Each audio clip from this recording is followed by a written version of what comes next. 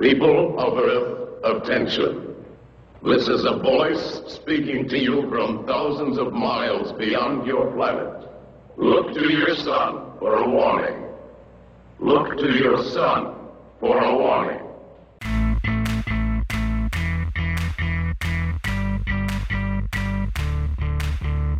We recorded a number of their messages on tape. The results, to say the least, have been startling.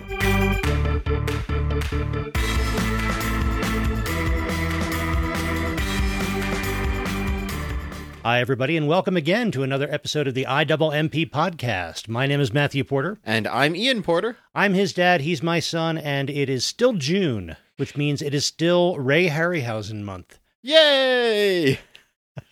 So we're going through Ray Harryhausen's body of work.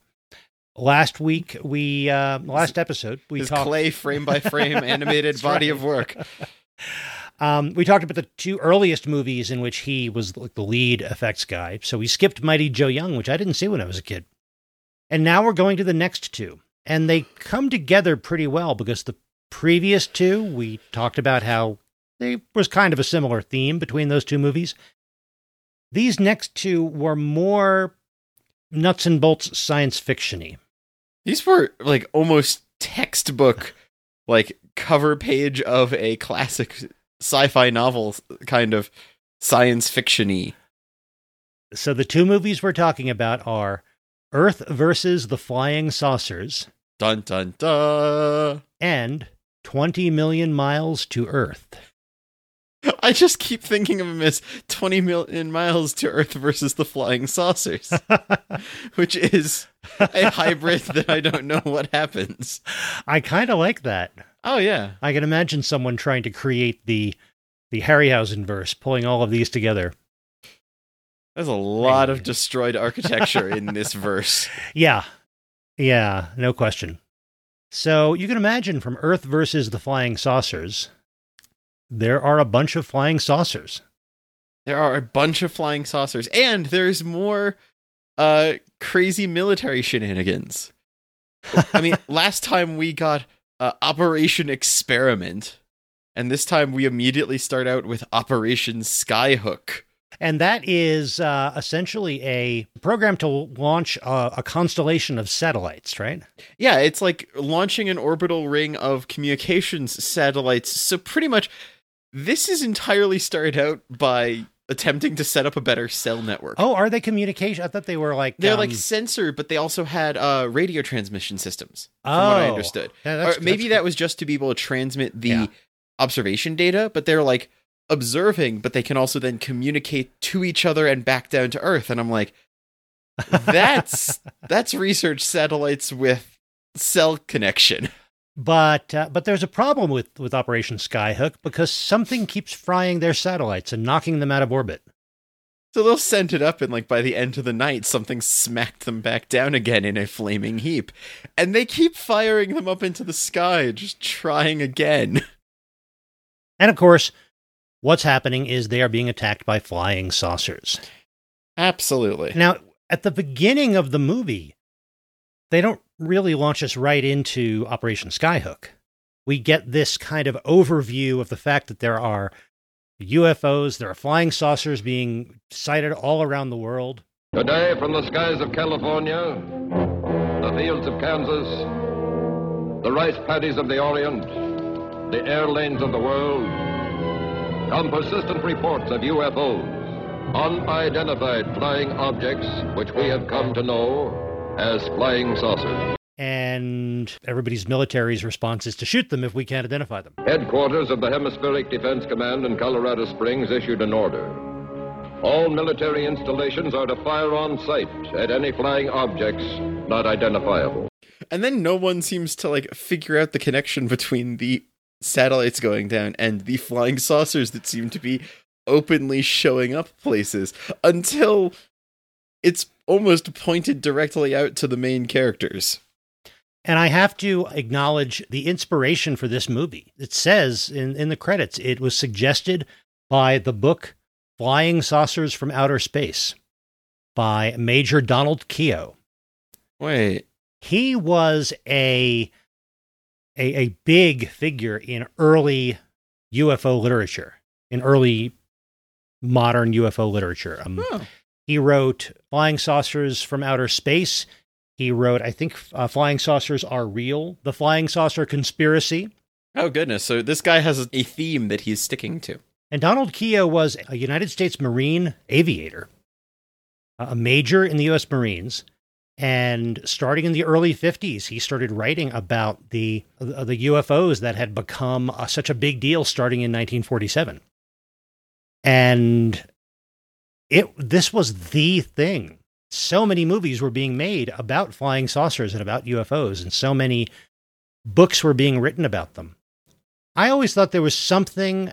I mean, there are a lot of really weird books written by ex-military people.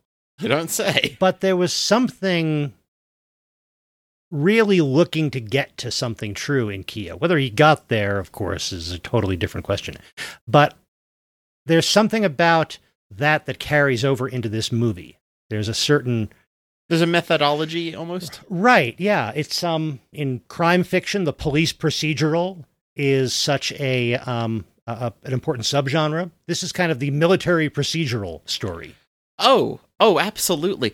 The fact that this has an entire boardroom scene, more than one actually, where people sit down with different people from different agencies, discuss the information they have, make deals to exchange information on certain projects in order to put people on the same page, create joint task forces, and then all leave with a time frame of when they've got to be back to report with more info of like a couple of weeks, is way more accurate than it kind of has to be. I've seen a lot more disaster films where one guy can run into a room and yell that something needs to happen. This is one of the first I've ever seen where a guy needs to schedule a meeting to do that. And I kind of applaud this aspect. I've got a list in my notes of the different sci-fi tropes this kind of kicked off that we see in later movies. One that I didn't include that I now think I should have was the meetings and Senate debates from the Star Wars prequels. Oh, goodness, you're right. It is the Star Wars prequels. It's the part that I liked out of them. Oy. But it's a very methodical, procedural kind of story, and yet it's peppered with action and weirdness and enough to really keep you engaged. It's not all meetings and decisions. This doesn't mean that it's science and it's sci-fi doesn't go wildly off the rails as well, but it absolutely does. One of the tropes that I think this really kicks off is that idea of aliens coming not necessarily because their first instinct is military and they want to destroy humanity and take over the Earth. They're refugees in some ways. Their planet or their star system disintegrated. They need a new home. And they've been trying to reach out and talk to the one scientist who they think would understand them. And he's missed their messages because of the way in which they've communicated with him. Well, one of the big points is the fact that the aliens exist moving much faster than we do, which means that you have to literally record what they're saying and slow it down. Yes, that's right. This is the movie about the Night Corps aliens coming to attack because everything's played at 4 times speed. I was delighted by that, but also it's really weird because an entire key part of this movie is almost like him checking his answering machine and hearing 3 missed messages. And it's just please show up. Please show up and tell your military to stop shooting us. Okay, that's it. We're going to have to shoot back because you never showed up. It's no. Yeah. So that's an interesting tension. We've got the scientist who wants to at least find out what these aliens are about and what they're looking for and why they're sending all these flying saucers. And the military who doesn't want to take the risk of waiting to talk to these things. They just want to develop a weapon to destroy them. And that really gets boosted when the first time they try to fire on them, they knock one guy down and then immediately the aliens pull out the vaporizing rays and just jump cut people out of existence. I do like the fact that the aliens are not depicted as being invincible or invulnerable or even that much higher than 20th century America in terms of technology. There's certain specific leaps they have made, and yet they are susceptible to bullets. Yeah. At least their spacesuits are when they land and disembark. And that prevents it from being this enormous epic of we have a totally insurmountable problem in front of us. It keeps it in that sort of believable military scale. And it means that when our heroes do develop a counter weapon and in the vague kind of discussions with the aliens are presenting information that our characters can understand and such, it doesn't feel lopsided. It's not... The aliens are weirdly human in some ways. They're just an alien humanoid in that sense, instead of being completely unknowable. You could almost imagine this being turned around a little bit and being one of those stories of the aliens are humans from the future. They are knowable, and they are understandable, and they seem to understand us because they've monitored our communications and things like that. That aspect is something I want to put a pin in for the end. Okay. And they've also learned about the human race and about our military and other things because they can take people and read their brains and learn everything that the person knows, and also kind of use the person as sort of a space zombie Muppet. Yeah. That gets really awkward and really creepy really fast. Right, especially since one of the people they do that with is the Air Force general who is also the father of one of our main characters. Yeah. Because this is also one of those films that actually has a power couple at the start. They are already together, they are scientists, they are skilled, they kind of balance each other out, and it's really just these two tackling the problems. Now, her father gets alien mind zapped, and our lead main guy still gets to be the dashing scientist that can understand what's happening and hopefully find a solution, but the fact that they start out together is delightful. Hugh Marlowe playing Dr. Russell Marvin, who is the scientist and engineer behind this Skyhook program launching these satellites. We've got Joan Taylor as Carol Marvin. They're newlyweds. It becomes clear early on that she was a secretary in his organization, and they met and fell in love and got married. And she becomes a really important part of this problem-solving team. Oh, yeah. And Morris Ankrum as the brigadier general, her father, who is the military lead for this Skyhook program. And he's the first person that we see them abduct and turn into a brain zombie. Which they don't do too many times, but they do it enough to be very creepy. Yeah. So that's how they learn about us. And as I think you were pointing out, Ian, we learn about them. Humans learn about them just by kind of filling in the gaps and paying attention to some of the details that the aliens let slip when they are talking to people on their spaceship and such. One thing to point out, the aliens move super fast, so when they bring the people onto their spaceship, they speed them up to match so that they can talk with them. And this results in a little moment where it's proving time is moving faster because the humans can't feel their own pulses. And the aliens say, "You're moving faster than your own heartbeat." And I'm just like, that means you are in incredible pain and cannot move. And your watch has stopped. It's like, yeah, this doesn't work. How can I'm moving independent of my heartbeat. I'm moving independently of the mechanism of the watch on my wrist. You gotta do a little better than that, guys. Yeah. So they do a bit of hand wave for that, but there's this entire in between Military Debrief 1 and Military Debrief 2 is Alien Debrief, where they have a meeting on the beach and go into a UFO and talk with the aliens and get info dumped about our planet was messed up. We came here to talk. You shot at us. We're shooting back. Don't believe us? Watch your military ship. Your military ship is gone.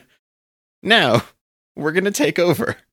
And at that point, there are some interesting similarities, I think, between this movie and another movie that Hugh Marlowe was in, though not as the main character. Oh? The Day the Earth Stood Still. Oh, very much so. And that was a few years before this. That was 1951. Okay. And it also had those tropes of this kind of negotiation and standoff between the humans and the alien force. Although in that case, it was one flying saucer plus a guy and a robot. And here it's fleets of flying saucers. No idea how many they've got, but apparently quite a few, because the humans are able to take a few of them down with the magnet gun that they developed. Yeah, they build like a sound and magnet cannon. And they were able to field a few of them. Oh, I'm just realizing that the way to stop the Night Core aliens was a base cannon. Okay, my brain's breaking for a sec.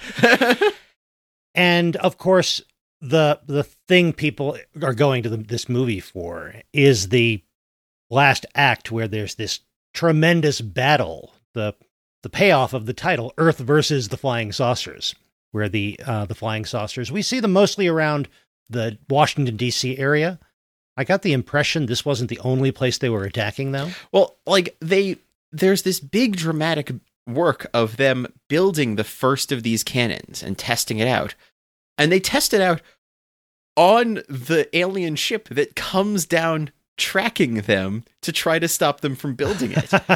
And it's there that they, after having already fought them a little before, both prove that the cannon works and prove that once you take out the spaceships, the aliens are susceptible to bullets really easily.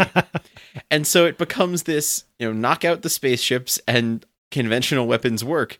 And it also gives our main characters blueprints for a weapon that works and a bunch of defeated aliens who they can study the tech of and make a better system out of. And I take it that this information gets sent everywhere real quick, that they are building these cannons everywhere to defend all these places and improving their own stuff, reviewing like the alien space suits and what we've learned about them and such. So one of the more recent movies this reminded me of was Alien Nation. Don't know if you've seen that, but it has this idea of, in that movie, it's one giant spaceship, but it's aliens who come to Earth because they need a new place to live, and the issues of them now being part of our human society. But also, I think another movie that owes a lot to this, of course, is Independence Day. A lot. Because we see a lot of fighting of UFOs over Washington, D.C., and that, of course, includes a lot of really cool Ray Harryhausen model work of flying saucers crashing into iconic Washington, D.C. architecture. Well, before the humans even get a good shot at them, there's a lot of very clear things of a flying saucer flying over a thing, something happening underneath the saucer. In Harryhausen's case, it's their own radar dish cannon thing. Then a beam of light hitting something, flashing special effects for the time, and the thing it pointed at is gone. That is very much Independence Day. The gate opening up underneath the ship and the giant pillar of light vaporizing something. It's the same sort of thing, but with Harryhausen's stop motion and film painting for getting that kind of flashing light destruction effect. And it's especially interesting. I think one of the things that makes this distinctive as a Harryhausen movie is there are no creatures involved. Yeah. Technically, I guess the aliens in their suits are biological, but I don't think any of that was stop motion. I think that was guys in awkward suits. And a couple of Muppety things. Right. Yeah, that's right. And the rest of it was flying saucers and flying saucer-related destruction. There were no living monsters. And that's... I'd be hard-pressed to think of another Harryhausen movie like that. Yeah, they stop motion those. They stop motion a few of the aliens walking out of ships, but then they'll cut away to people in suits to give context of scale and such there, and before cutting back. So they don't even have any long shots of non-mechanical Harryhausen effects. And I kind of think that if the aliens, the flying saucer pilots in their spacesuits, had been done completely by Harryhausen's team as stop motion, they would have looked a lot better. Oh. Because what we get, the aliens we see, I mean, not many points of articulation. No. I mean, they are the legs and arms of their spacesuits appear to just to be solid tubes without elbows or knees, and they just kind of waddle about. I will give this point, though. The aliens, once we get the helmets off of them, are so time-decayed ancient with their sped-up lifespans and their destroyed planet and such, that they turn to dust pretty quickly after being desuited. That might be a bit of a, yeah, you're not going to put articulation points. Our arms are so brittle they will break. Maybe that's on the inside. Maybe this is a little bit of like full body cast spacesuits for very crippled aliens. Yeah, they did talk about the fact that these spacesuits we're calling them spacesuits, but they really were life support suits because they're weak and decayed. But maybe it was also they needed that physical exoskeleton. And one problem with, as much as I agree, like Harryhausen could have done some amazing stuff working on the suits, they also needed all the other people to be able to pick up the suit props later. Yeah. When they defeated it and taken some tech. And I don't want to lose the everyone stand around the suit because we've figured it out and we're trying it out.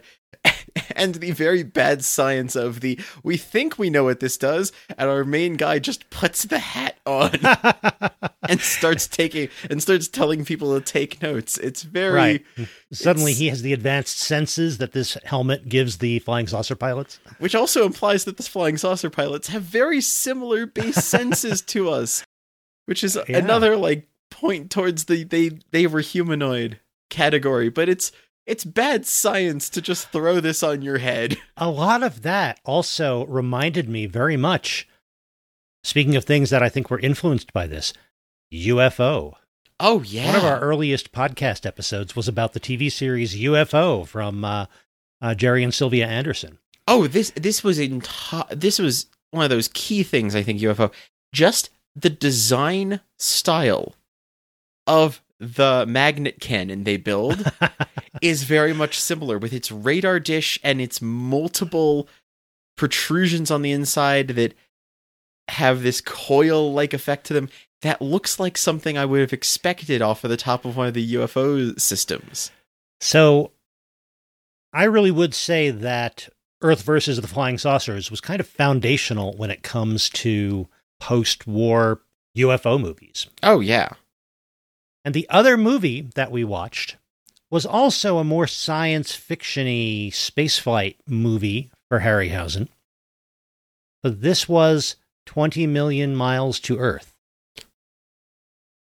And this does not involve alien spacecraft coming to Earth. It involves a United States Air Force spacecraft coming back to Earth and what it has inside. Yeah, this is a souvenir retrieval trip gone wrong. But it starts with fishermen. Yeah, a little fishing village on the southern coast of Sicily. And that's where the returning spacecraft crashes into the ocean. That is one of the coolest dramatic openings I've seen in a while. Because we have no extra context, really, compared to what the people we are now following are seeing. And that's something that I see in modern movies more as an understanding of how to build a tension curve. But seeing it in this film was great because it's just like, we're going to absolutely throw you into a bit of a deep end just as much as these other people around this thing going on. We'll fill you in later, but for right now, their tension is your tension, their fear is your fear. The things they don't focus on, do you notice them or no? And things like that. It's like, And it really does, as you say, heighten that tension where we're following this family of fishermen who everybody is running away from this ship. And one of these guys says, we have to go back. There may be people in there who need help. It's like, oh man, you're not saving the cat. You're saving the either aliens or astronauts. We don't know what's in this spaceship yet, but man, I'm going to follow you and root for you no matter what you're doing from now on. Oh yeah. And calling out the other guy of what happened to being the bravest man in all of Sicily. Right.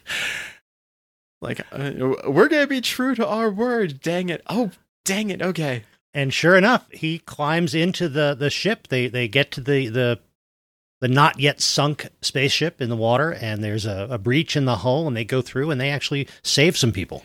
Which is creaking and full of steam and smoke and really nice audio work. A slight Geiger counter style tick that gets louder the deeper they go and quieter as they leave. Yes.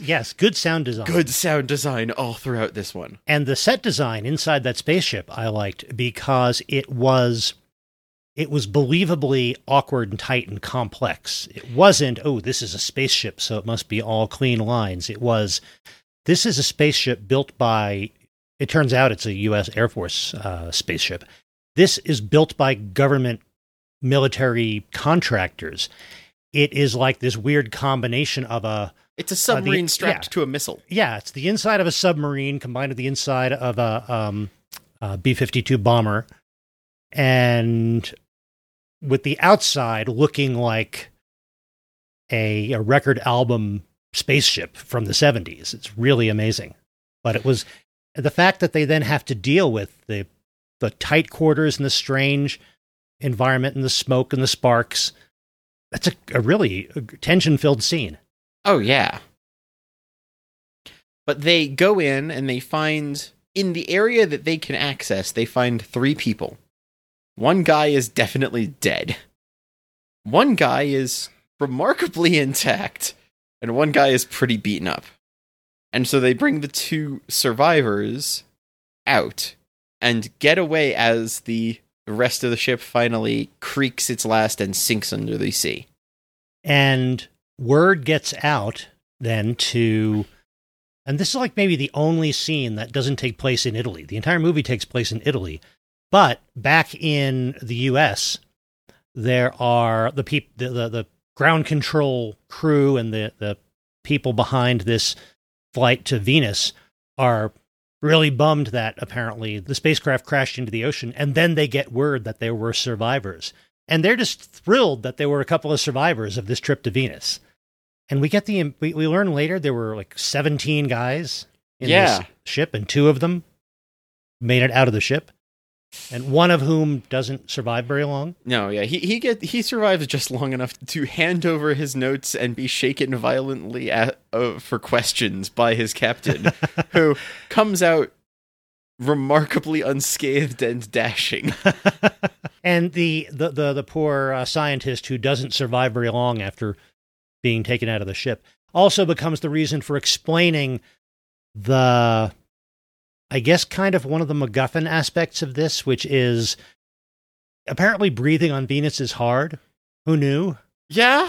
And that's why they need to study more about what they learned there to make new respirator systems to let people visit Venus again. Because they're going to go back? Why not? You bought a season pass, I guess? Well, I think they said something about they found some like really valuable minerals or things on Venus. This was a resource gathering first trip. But there's something else they brought back with them. And while everyone is busy and distracted by the survivors and getting them medical attention and such, the young boy finds the container that washes up on shore. Yes. Pepe, the young boy in this Fisher family, who is obsessed with the country of Texas. The country of Texas. And he wants to be a cowboy. He wants to get a cowboy hat, and he finds this thing and figures out somebody he could sell it to. Oh, yeah. Well, he finds the thing and opens up this container and pulls out the large Jell-O blob inside and immediately goes to sell that. I don't understand why he didn't try to sell it in the container. Well, the container was marked with U.S. Air Force markings. Oh. This was apparently a sample container from the mission. And he didn't want too many questions to be asked. He didn't want people to force him to return it to the Air Force before he could sell it. He sells it to the zoologist who happens to be nearby, touring the country in a van. He lives in Rome, but he's now down here in Sicily, and with his beautiful daughter, my granddaughter, who is not quite through medical school, but is on her way to becoming a doctor. and is the best, and is therefore the most qualified doctor in the area, which ties her into getting these Air Force men medical help. Meanwhile, her dad is dealing with this new thing that he bought. Which is kind of awesome. Yeah, he's never seen anything like it. Because he never saw anything like this, sort of an egg without a shell or something, maybe. And then something emerges from it. And it's claymation monster time. Although it's tiny desk-sized claymation monster time. It starts out, it's about the size of a shoebox, and it stands up and it walks around, and he's amazed, and he wants to know more about where this came from. It's Harryhausen with no forced perspective.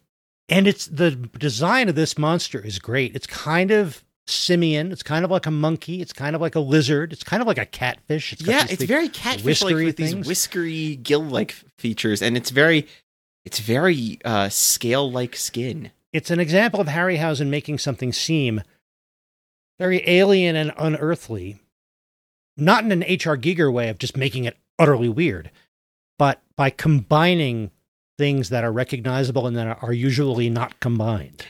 Giger takes a person, disassembles them, and then puts all the pieces wrong like an IKEA hack. Harryhausen takes a silhouette of a person and colors it in with the wrong markings. And it makes something that is understandable in its symmetry and in how it might move around in an environment. It walks like a man, but it's not one, kind of. It gives it's a different part of that uncanniness. And we follow this creature, and this creature then becomes the driving force of this plot, because the Air Force wants to study this creature because that's what's going to help them learn how to breathe on Venus. And that's apparently why they brought it back. And of course, the zoologist wants to study this because there's never been anything like this before. And the Air Force can't really tell him what it is or where it came from. And the creature itself isn't malevolent.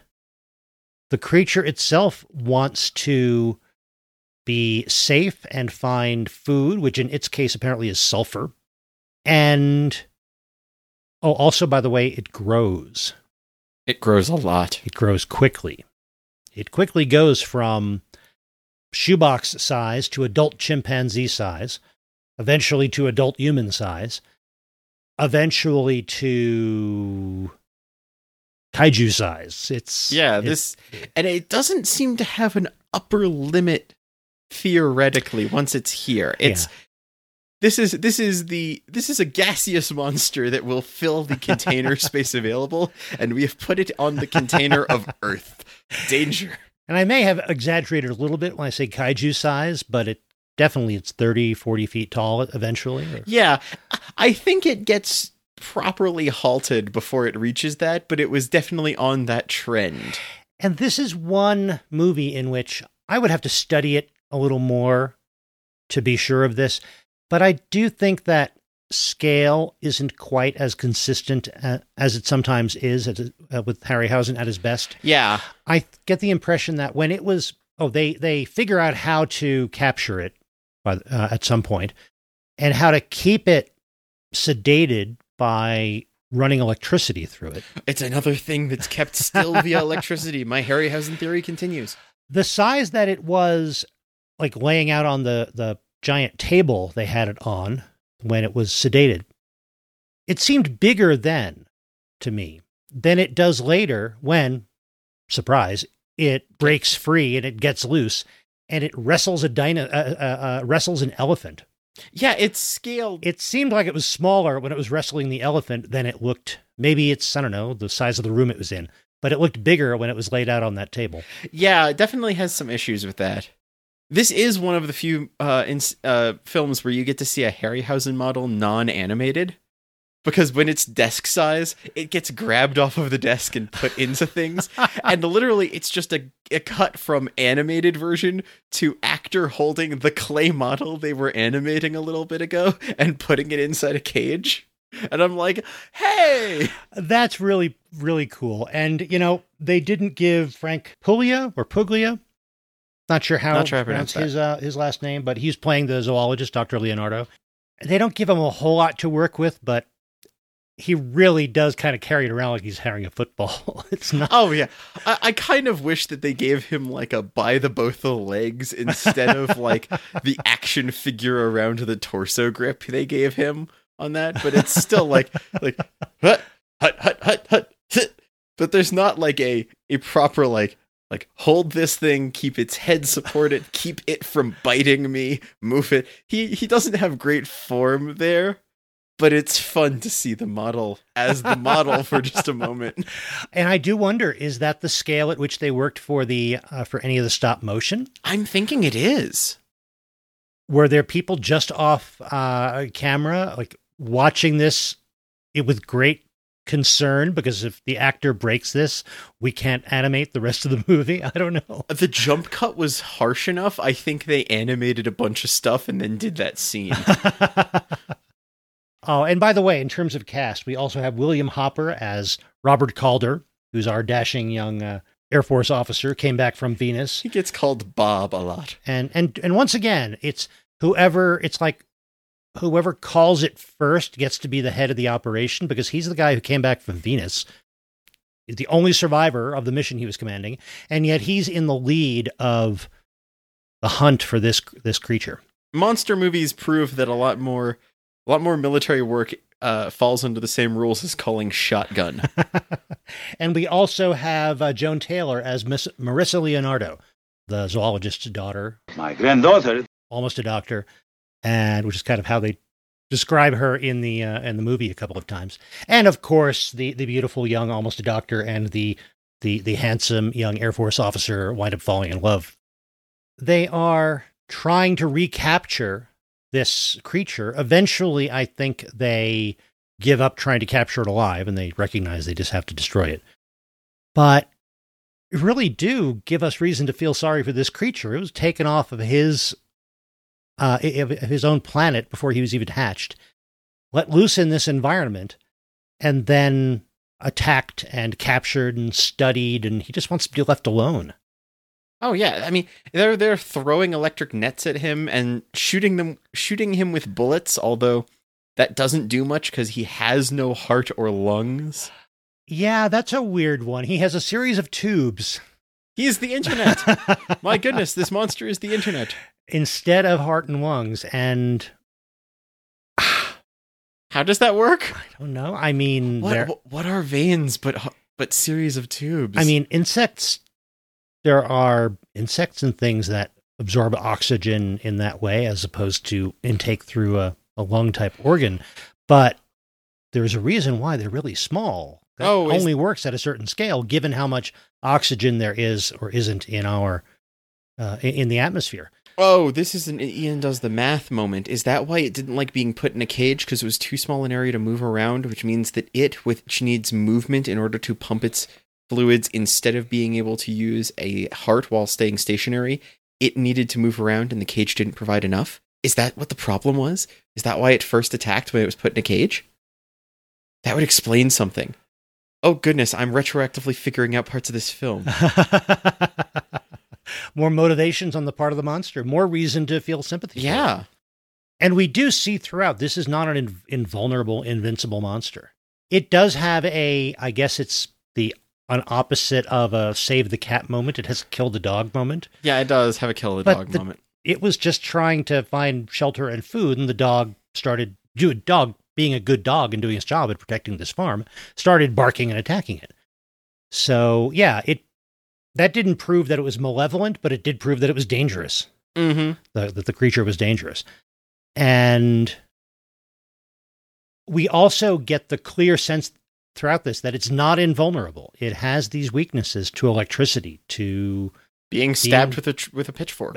Right. And the probably the most famous monster scene or creature scene of this is the wrestling match between the creature from Venus and the elephant.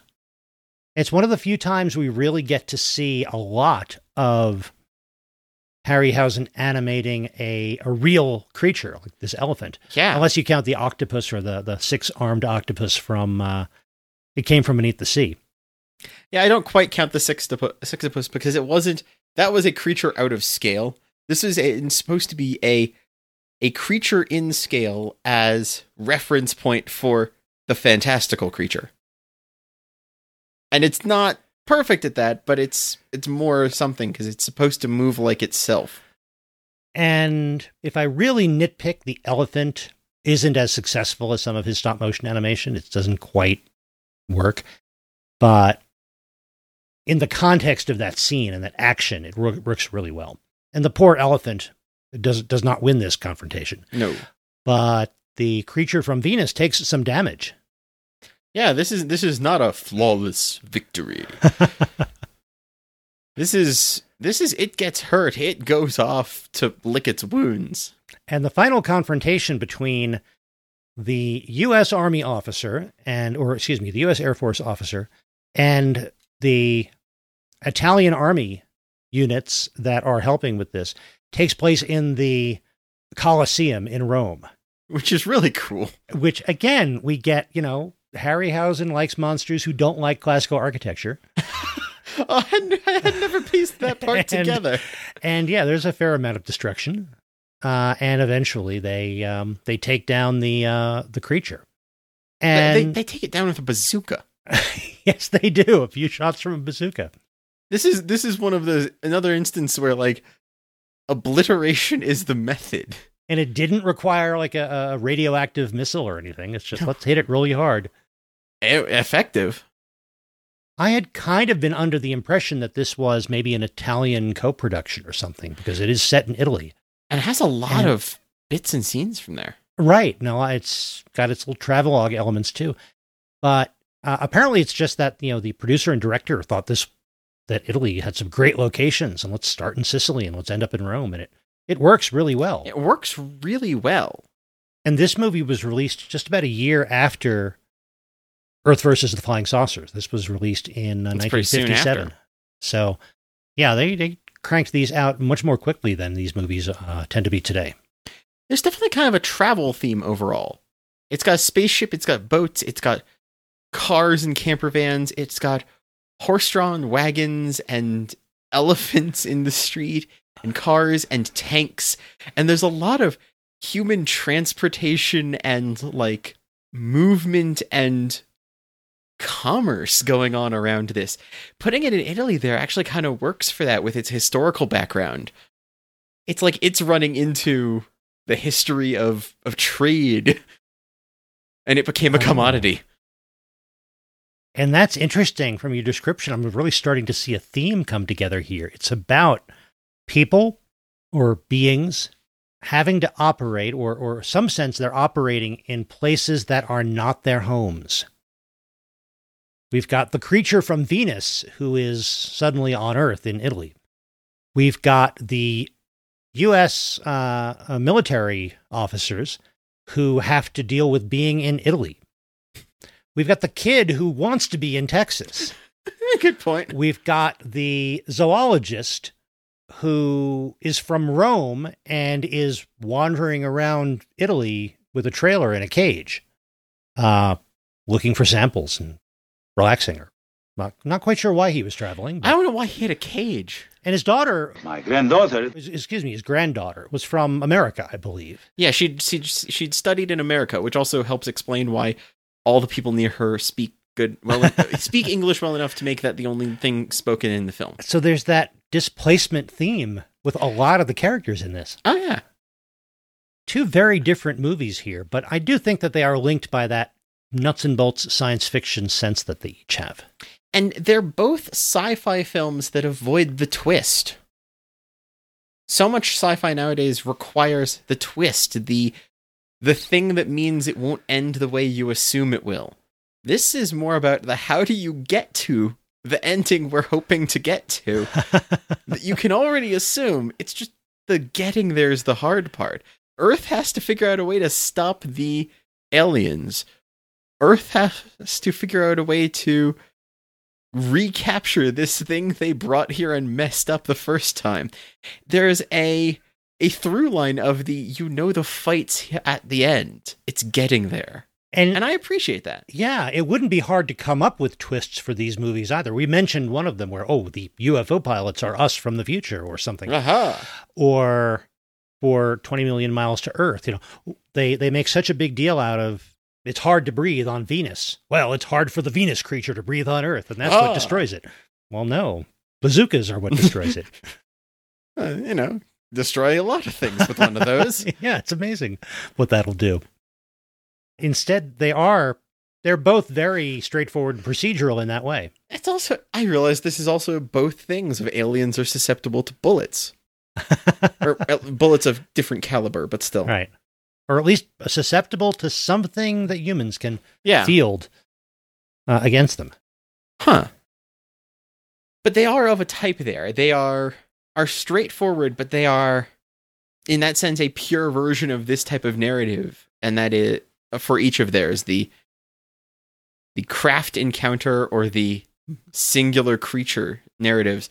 Both of these have nice, clean line versions in this that you could follow, and both are definitely inspirations to a lot of other things. I could see elements of the design of the creature from Venus in the way Guillermo del Toro puts the fish guy from Shape of Water, or how they show some of the creatures in the Hellboy movies. Very much takes from the creature from Venus there, with its humanoid frame, but it's slightly different weight and walk and movement. It's got that sort of thing that you see later creature creations kind of pull from. And the fact that you can empathize with it is part of why they go for that, because you look at it, it's like, it gets hit, you're like, oh, but I think I'm rooting against you? And that's kind of where they put you. Like, how much can they lean on that initial, ooh, that you feel for it? Other movies will go entire stories off of the fact that you can have that response to seeing a creature with such a smooth design here get hurt. So if if Earth versus the Flying Saucers was a military procedural, was 20 Million Miles to Earth an animal control procedural? It's like, yeah? We don't have anything against the creature, but we can't just let you run around loose. I guess it was. They did do a food bait trap with surrounding it and throwing a net over the thing. Right. And that was successful. The electrified net worked. I guess it was. Huh. So I've shown you 2 more Ray Harryhausen movies. Yay! And I think it might be time for our final questions. I think it is. And we do have to ask them separately. So let's start with Earth versus the Flying Saucers. Screen or no screen? I'm going to say no screen. I really enjoyed it, but this is me getting very personal. More of the film's fun got zapped away when they started doing the mind erasure, brain scanny stuff. And maybe that's just because that's something that messes with me. It's something I've never found fun in my sci-fi. I've found it unpleasant when that sort of thing starts happening. I don't think it held up as well for a viewing. I think it had some great clips I want to show, but sitting through the whole thing just wasn't as grand for me. I can understand that. I'm going to say screen. I think it holds up well enough for its running time, and it does show you where so many of these tropes, I think, came from, or where they really developed in the 50s. If people are going to screen this, I am tempted to say screen it, but make it a double feature. Oh. With the 1952 movie, Red Planet Mars. I don't think I know that one. Oh, I should show you that. I can't say that it's really in scope for our podcast because I didn't see it until maybe 10 years ago. Okay. And I think I first learned about it from Ken Holling's series, Welcome to Mars, which is terrific, by the way. I'll link to that in the show notes. But that is, it is another movie that has a husband and wife scientists and involves communications via radio from the planet Mars. Oh, we might have a good out of bounds or a good Patreon special coming up. We might. Well, it might be worth it because That is, I think it was based on a stage play, Oh, and it's not military and fighting and that kind of action epic. It's more tension and philosophy. but it has that same sort of origin point of scientist couple get radio messages. Yeah, that's really Okay. struck me seeing this. Like, oh wait, this looks. Am I remembering watching this as a kid, or am I remembering having seen Red Planet Mars 10 years ago? So yeah, I would say consider screening it as a double feature with Red Planet Mars, but I think it's worth it for the kind of seminal movie that it is. Yeah. So that leaves revive, reboot, or rest in peace. I'm saying reboot. And I'm saying reboot because there's a piece of this that I know I was just saying how pure and perfect this was. This one's setup is great. And there's that pin I dropped earlier about one of the points we made. I want to pull back out now because I think a new version of this could make a very great story if we explained why the aliens' planet started to die. Because we don't need to send up more observation satellites right now for an Operation Skyhook in a modern-day set version. But you want to tell us we're putting up solar collectors for power? As energy? We've got something. Why are the aliens shooting down our new green energy system? When it turns out that the aliens destroyed their own planet in a parallel to a global energy crisis and environmental issue, akin to a global warming scenario that destroyed them, and they take ours out of spite, we've got a reason to fight them. And I think you could do this narrative with we expect you to be like us, and we won't narrative added to it. And I think it works for a new version set now, and the ingenuity aspect gets a new twist. And I liked that idea. And so I kind of want to say a reboot in that sense, with instead of the purely military and radio technology focus of the science of that day, the energy and environmental focus of the modern science replacing it. That's interesting. I kind of like that. I was very much inclined to say rest in peace because it's a movie that has already gotten its reboots. I've talked about how many other things are kind of influenced by, at very least, parts of Earth versus the Flying Saucers.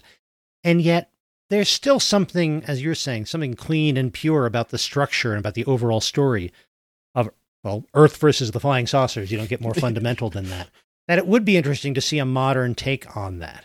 And played straight, it'd be very easy to have somebody get the rights to do a remake and make it a joke. Play it straight and come up with reasons. I don't know if I'm sold on the details of what you presented. I went slightly Captain Planet there, I know. But the idea of really getting more information about the motivations behind the aliens, as well as following the people defending Earth, I kind of like that. So, yeah, I don't need a reboot, but I'm definitely open to one. And I don't necessarily see any reason for a revival and a sequel in this. We could come up with one if we needed one, but I don't know. What is that but other than the flying saucers deal with Earth showing up, which is a very different narrative.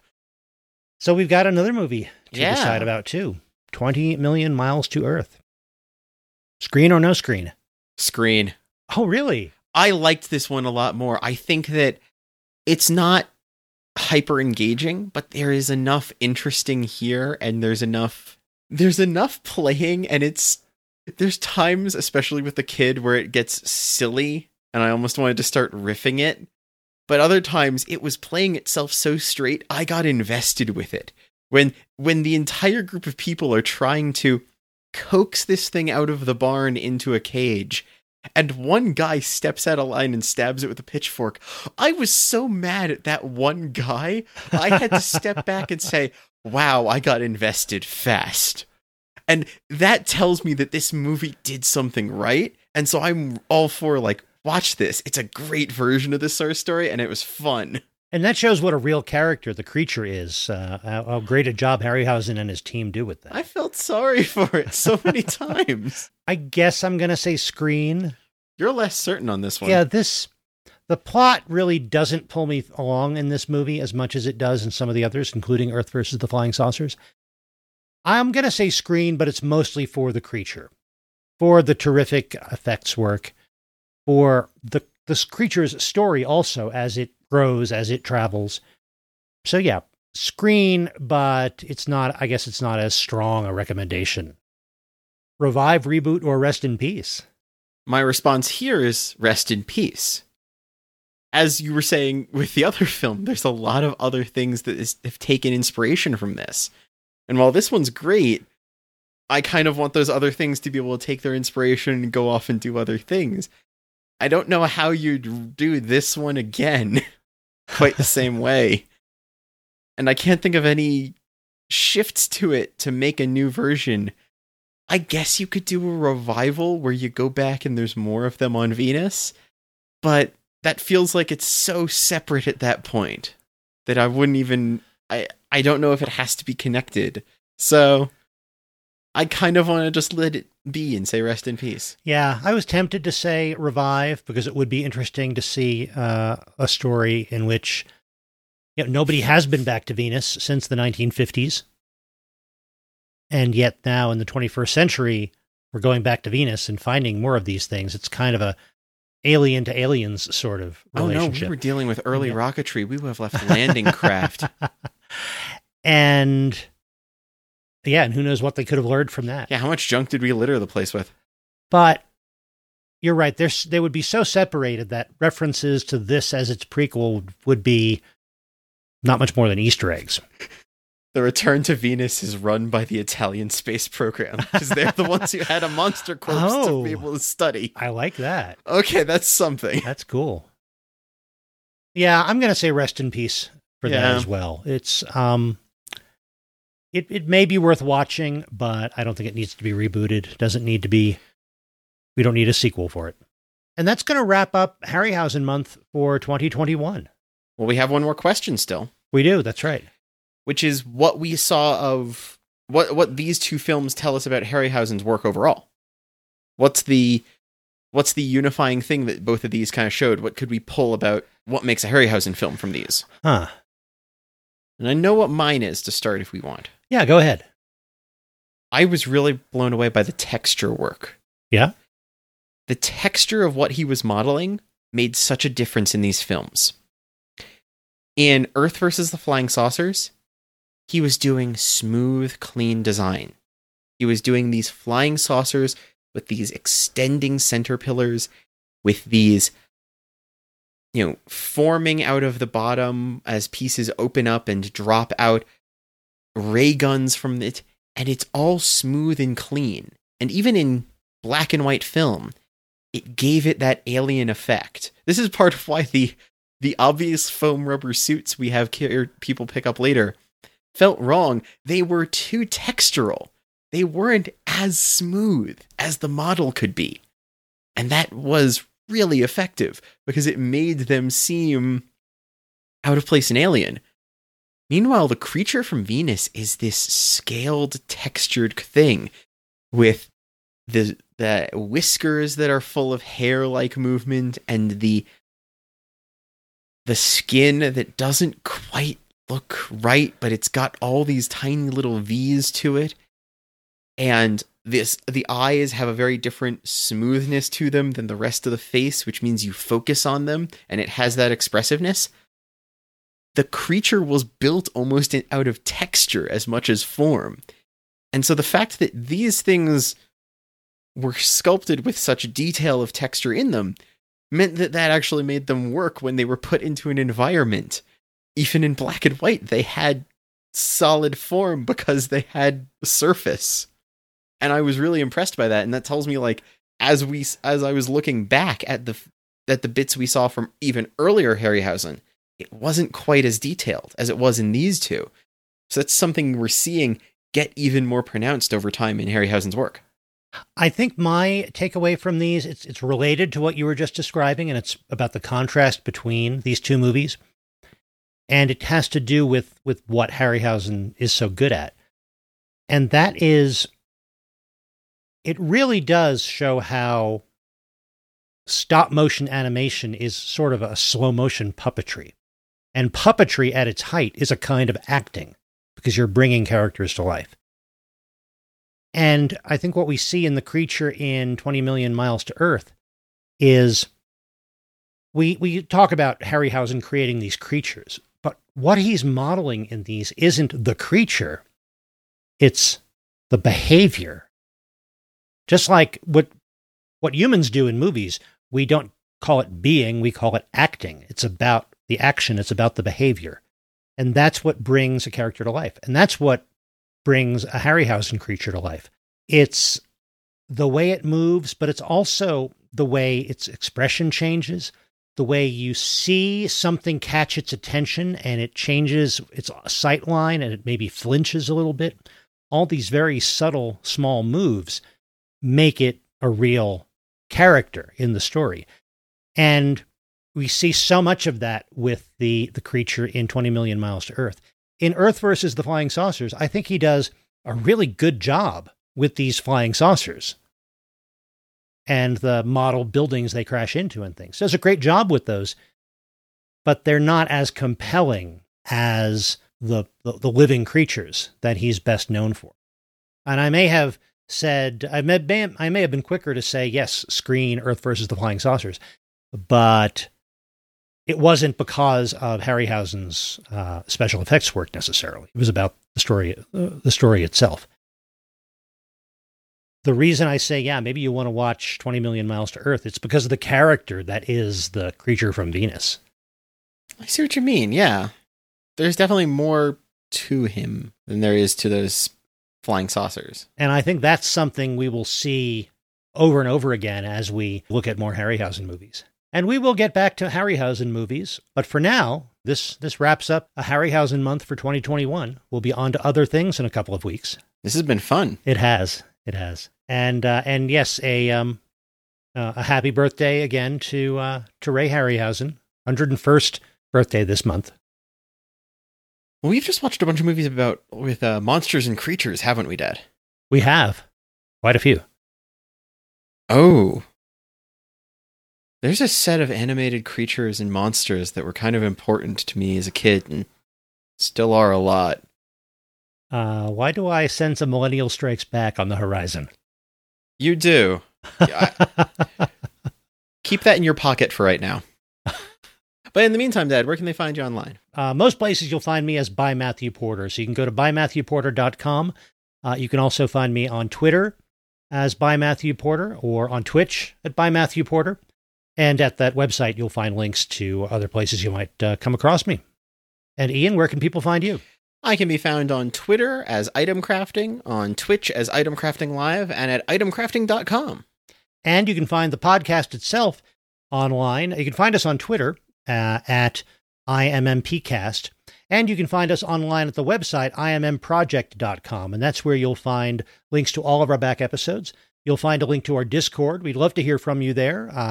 Come in and join the conversation. Let us know what are some of your favorite Harryhausen movies or other creature movies from the 50s. And you'll also find a contact page if you want to get in touch with us there, along with a link to our shop if you like coffee mugs, t-shirts, and things, and a link to our Patreon. Thanks very much to anybody who can support us there. It helps the podcast keep going. And if you do support us on Patreon, you get additional audio content and other bonuses. But most importantly, we really appreciate all of you downloading this, all of you listening. If you want to support the podcast, be sure to tell your friends or give us a few stars on the iTunes rating system. That helps other people find us. And in the meantime, go find something new to watch.